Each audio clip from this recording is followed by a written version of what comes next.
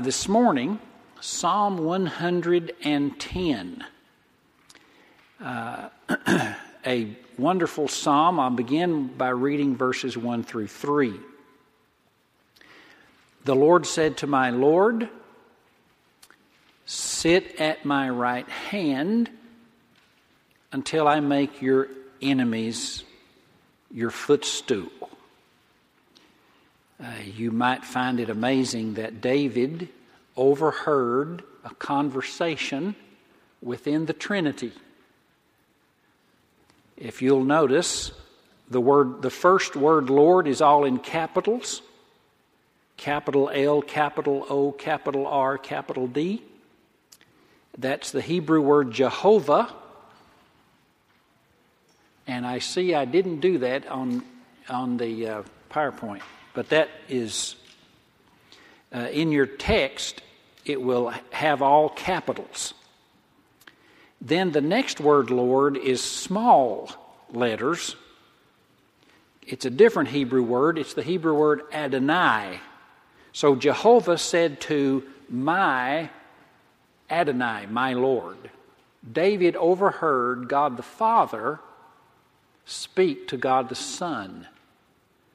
God the Son being David's Lord.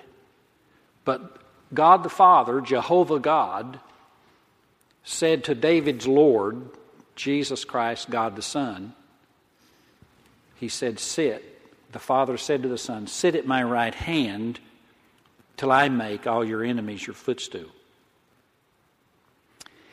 And then it says in verse 2, the Lord sends forth from Zion your mighty scepter. Rule in the midst of your enemies. And your people will offer themselves freely in the day of your power, or as the note at the bottom says, in the day you lead your forces or your army.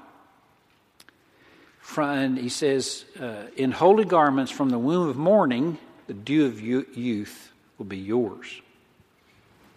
This may be an obscure chapter to you in the Bible, but I want to tell you that it is not obscure to the New Testament writers. Because in the New Testament, this is known as the most quoted chapter in the New Testament from the Old. For example, verse 1, the Lord said to my Lord, sit at my right hand. That is quoted as many as 13 times in the New Testament. Just this one verse. And verse 4, the Lord has sworn and will not change his mind, you're a priest forever, after the order of Melchizedek. That, verse 4, is quoted 8 times, and an entire chapter, Hebrews chapter 7, is given to the meaning of Melchizedek and the priesthood that's different from Aaron in first century Judaism. So, when we look at this, it certainly was famous to New Testament writers. So I thought we should be familiar with it.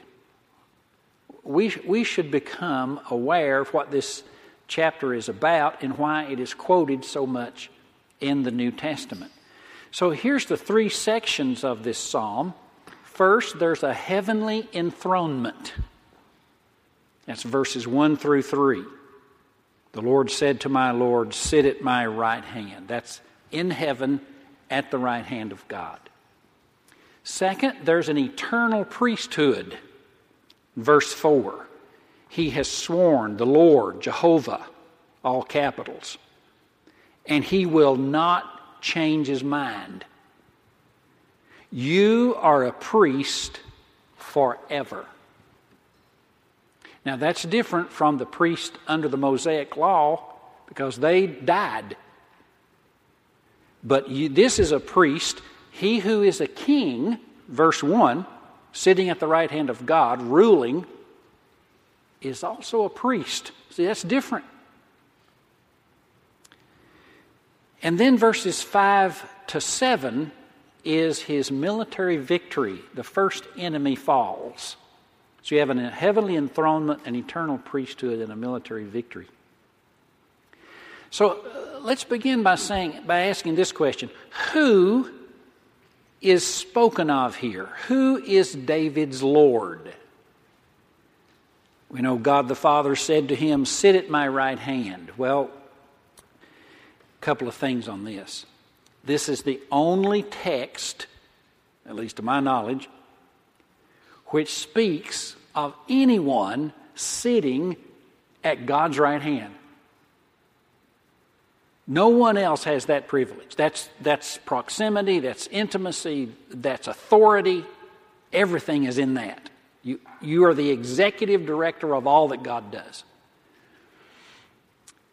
And the only person who would qualify is what the angel said in Luke 2:11, "For unto you is born this day in the city of David a Savior, who is Christ the Lord." That's the Lord Jesus Christ. Now let's ask this question. When did he sit? When did that happen?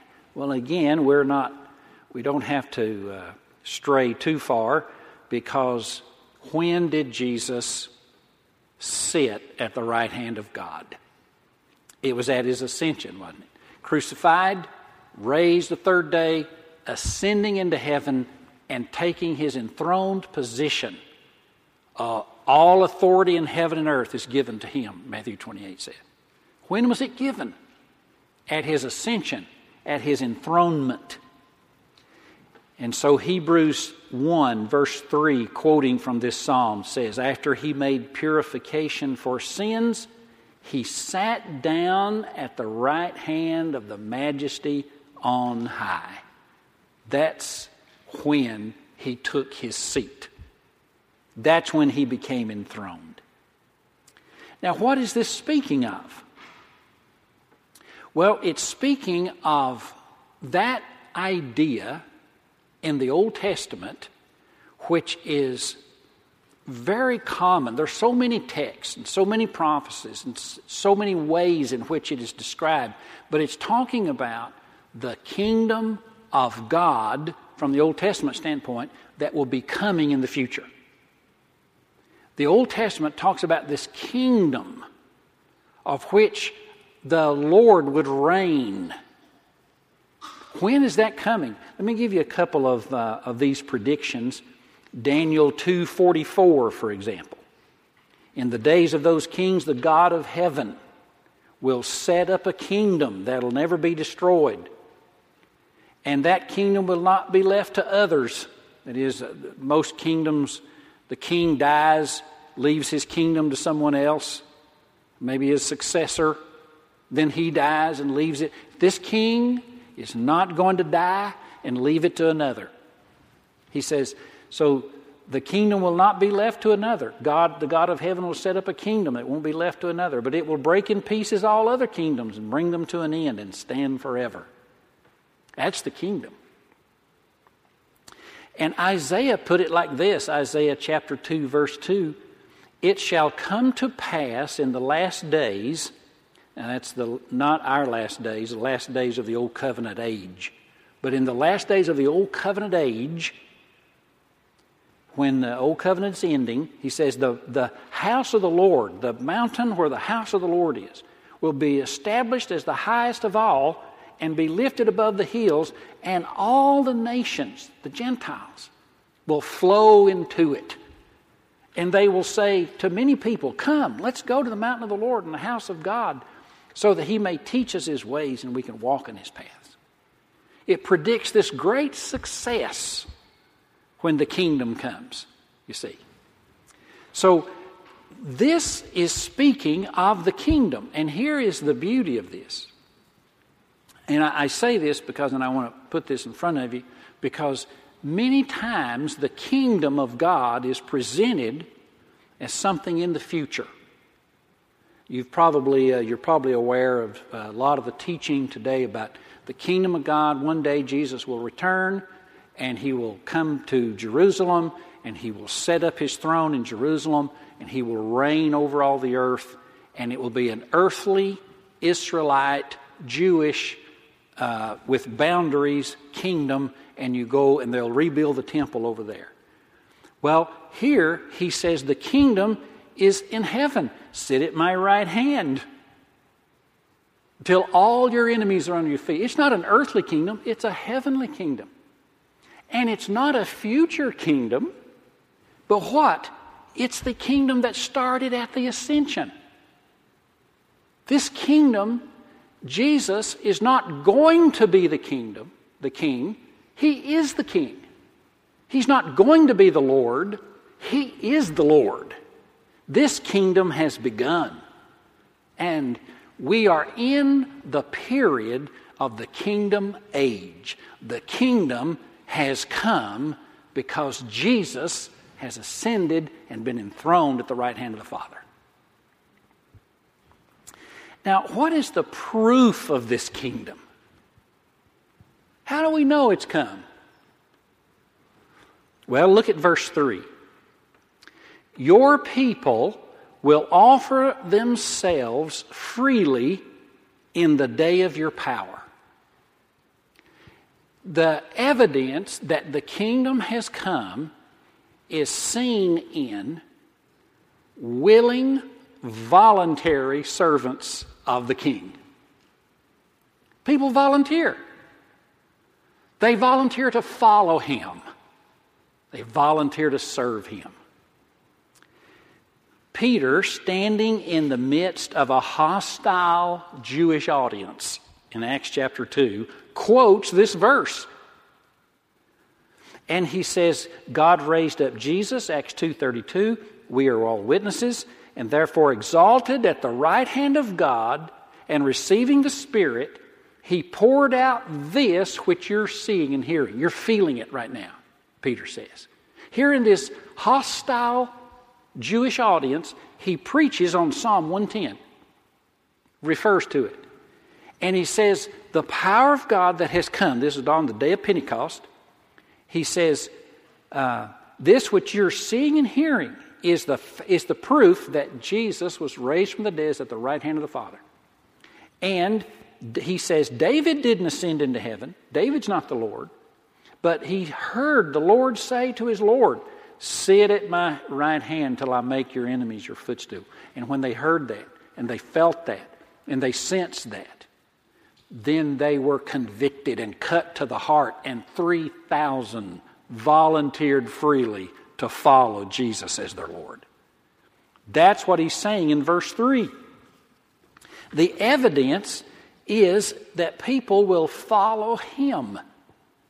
And let's not turn that around. The way you have the power of God is not on the condition that you follow him. I mean, I know there's truth in that, but listen. He says they'll be willing when his power comes. His power changes your mind and your will. It's not that your will and your mind changes his power. No, he comes and he influences by the power of his risen life within you. Historians have discovered letters to Roman emperors before 300 AD. One of them was written by a Roman governor named Pliny, Pliny. And here's what he wrote. He said, and he's not a Christian, he's just writing to the Caesar of Rome. He says, it seems that people of every age group, every class and rank, every profession are forsaking our Roman temples and following after the Christian faith. He said it's like it's covering all the bases. Every age, every rank, every class, every place. They're abandoning the idol temples and following the Christian faith. And he's writing to the Caesar to complain, what can we do about this? And this was around 200 AD. What was the explanation for that? Why did Christianity take such a powerful hold in the Roman Empire and ultimately transform it? Because he says, when Jesus ascended, he went to the right hand of the Father, and he's there until his enemies are at his feet, And he sends forth from Zion his mighty scepter, saying, rule, and his people offer themselves voluntarily as a result of it. There was one pagan he was a lawyer before he was converted. He was named Tertullian. And he became a Christian. Tertullian is famous because it was Tertullian around 200 AD that came up with the word Trinity. He was the first person to use the word Trinity.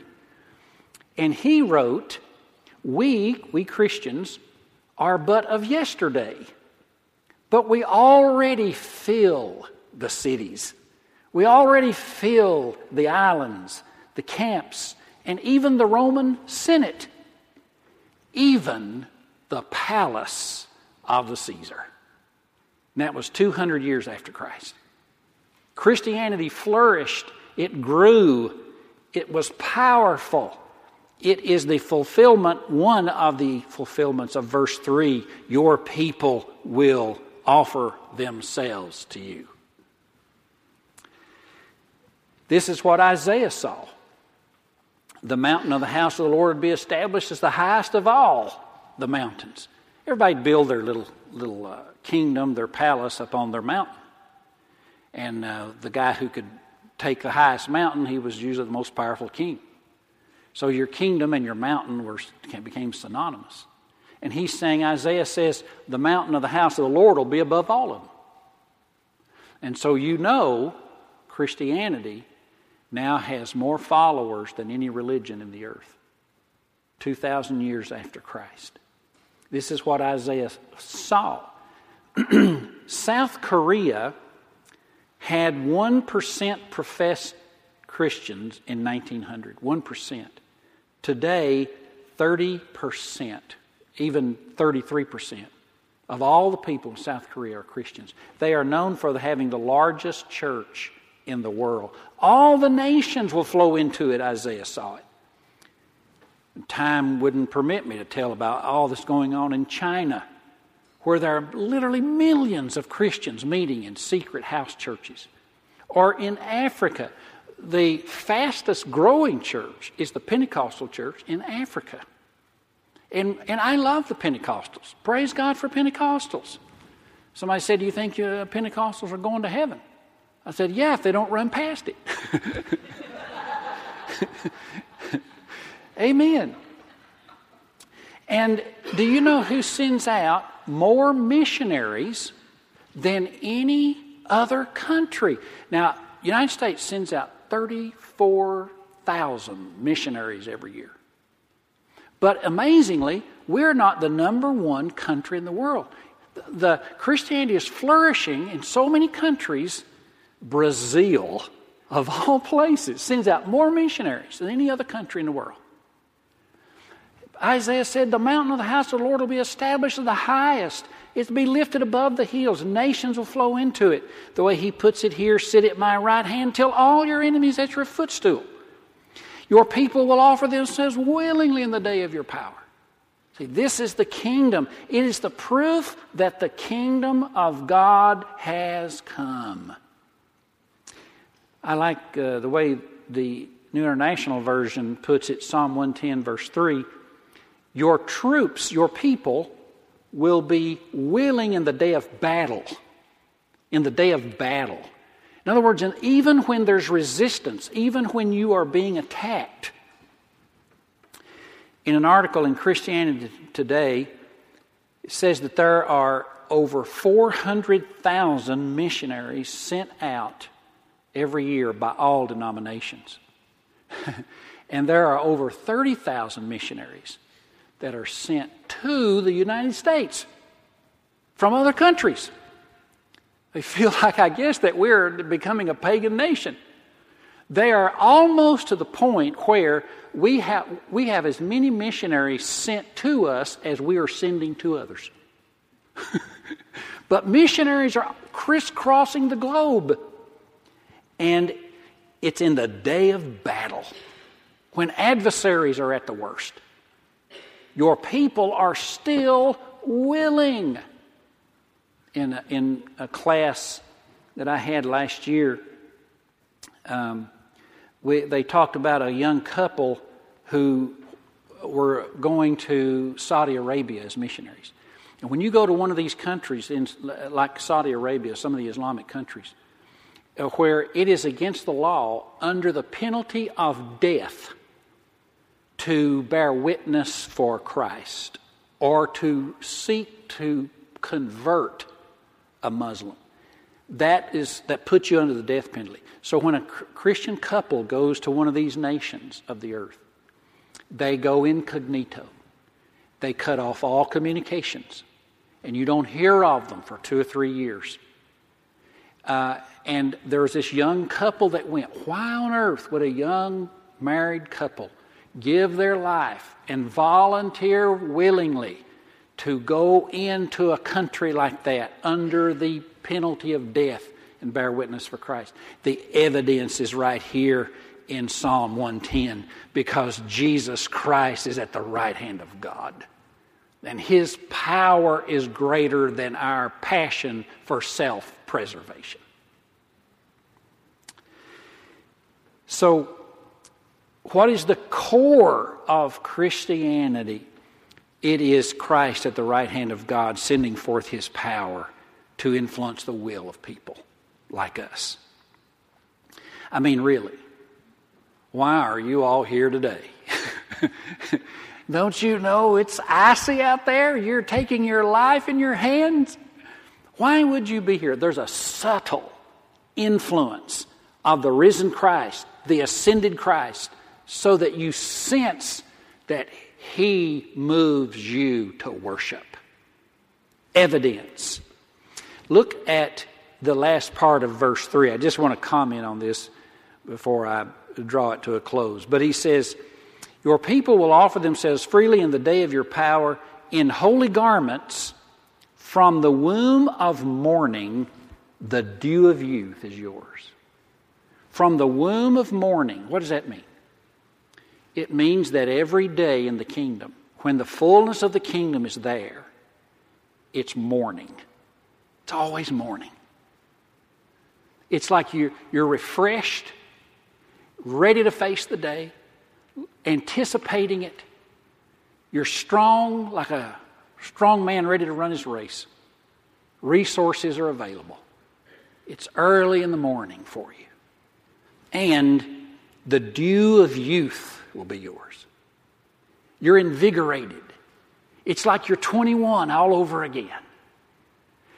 The two marks of that kingdom in our life is that optimism of the morning and that vigor of our youth, that robust vigor of our youth. That, he says, comes with the risen Christ who comes into us and by His Spirit moves us. It feels like morning time in the kingdom. Now let me give you some practical observations from this. 3 things that I want us to close with this morning. Here's some thoughts. First of all, if the kingdom has come and Jesus is at the right hand of the Father, in light of the enthroned Christ, first, brethren, let us pray. If He is there and all authority in heaven and earth, then we need to pray. God, send that power. We do not see, and I know as a preacher, and I want people to do things that, and over the years, I've seen it in my life and others. We are apt to manipulate or use guilt to get people to do things. You know what the one thing we can do that moves people more than anything? And it's pray. Ask God to send His mighty scepter of power into the hearts of people. Here's what Paul said in 1 Corinthians 4:20. He said, the kingdom of God is not in talk, but in power. The best thing that we can do to get people to volunteer is pray. You see that in verse 3. And then here's a second observation from it. Not only the importance of prayer comes to the surface here, but the importance of a vision. Because he says here, sit at my right hand until I make your enemies your footstool. Do we see him there? All authority in heaven and earth is his. Able to subpoena resources and summon angels. Then he says, you need to have a big vision. I'm like, amen. Let all the enemies of Jesus Christ fall at his feet. When we were thinking about starting this new congregation on Linden Road, this is back about 10 years ago, I had a lady who came up to me and she said, since time is so short and Jesus is coming soon, why would you start a new church? You're not going to have time to complete it. Well, that was 10 years ago. This text, you look carefully, sit at my right hand until I make your enemies your footstool. That indicates to me, and it's quoted more than any other text in the Old Testament into the New, that indicates to me that Jesus is Lord at the right hand of the Father, and he's not coming back for a defeated church and a church that is running for its life, or a defiled church. He's going to come back when his enemies are under his feet and the kingdom has spread over all the earth and victory is clear in history. That's when he's coming back. He's sitting there until those enemies are down. Listen to this. This comes from historian Kenneth Latourette, writing in the 1900s. He says, history leads us, when he looks at the church's progress through the 2,000 years since Jesus ascended to the right hand of the Father. And he says this, history leads us to confidently predict that Christianity, rather than dying out, is actually in its youth. Have you thought about that? That Christianity, though it's 2,000 years old, if it's in its youth, what if Christianity has grown this much in 2,000 years? Let me give you this quote from David Barrett. Christianity, for the first time in history, says there are organized churches, Christian churches, in every inhabited country on earth. If Christianity in 2,000 years went to every corner of the globe, became the number one religion in the world, what if we had another 2,000 years? What if we had 4 or 6 or even 10? That's the vision. It's like, whoa. And so that when Latourette says, he says, history leads me to confidently predict Christianity is actually in its youth. So what should we do? Retreat? Hide behind a fortress? No, we should make grand plans. Amen? We should put Project 145 out there. Build a new children's building. Amen? yeah. I saw one hand, I think. No, I think we should. Plan for a future in the kingdom of God. Glorious future. Don't judge today by the snow. Judge it by Psalm 110. He's at the right hand of the Father. All his enemies are going to be under his footstool. Therefore, we should make grand plans for the kingdom of God. Here's why this is very important. Because in Proverbs chapter 19 and verse 21, it says, many are the plans in the mind of a man, but the purpose of the Lord will stand. See, we need to hook our plans to his purpose. Many are the plans in the mind of a man, the heart of a man, But what succeeds? Ultimately, the only thing that succeeds is the ones we link to the purposes of God in His kingdom. And the purposes of God is that all the enemies of Jesus Christ would bow at His feet. So those are the kinds of things we invest everything into. That which will stand 100 years from now, 1,000 years from now. So one of the things is prayer, one of the things is vision, and one final thing, the importance of courage, especially the courage of faith. B.B. Warfield wrote, he was a teacher at Princeton for many years and a well-respected scholar. He said, "This period in which we now live starts at the first coming of Christ and the ascension to the second coming of Christ. This is the period in which we now live. It's a time," he says, "of advancing conquest on the part of Christ. And during its course, this period in which we live, He will conquer every rule, every authority, and every competing power. Christ progressively overcomes evil throughout this entire period." Paul put it like this in Ephesians 1:19. God worked in Christ by raising Him from the dead, putting Him at His right hand. You see, he's quoting Psalm 110. Ephesians 1:21. And He's far above all rule and authority and power and dominion. He can resolve any resistance. And He can do it easily. And he says He's far above all rule, authority, and dominion. And He's above every name that is named, not only in this age, but in the age to come. And God put all things under His feet. This is Ephesians 1:22. And made Him head over all, listen to this last phrase, for the church. All that authority is for us. Comes to bear upon us. It's like if somebody asks you, you men, what do you use your resources for? What do you use your possessions for? Isn't it all to aid, to help, to provide for your wife and family? Isn't that the whole point? So it all, he says, he put everything under His feet, Paul says, Ephesians 1:22, on behalf of the church.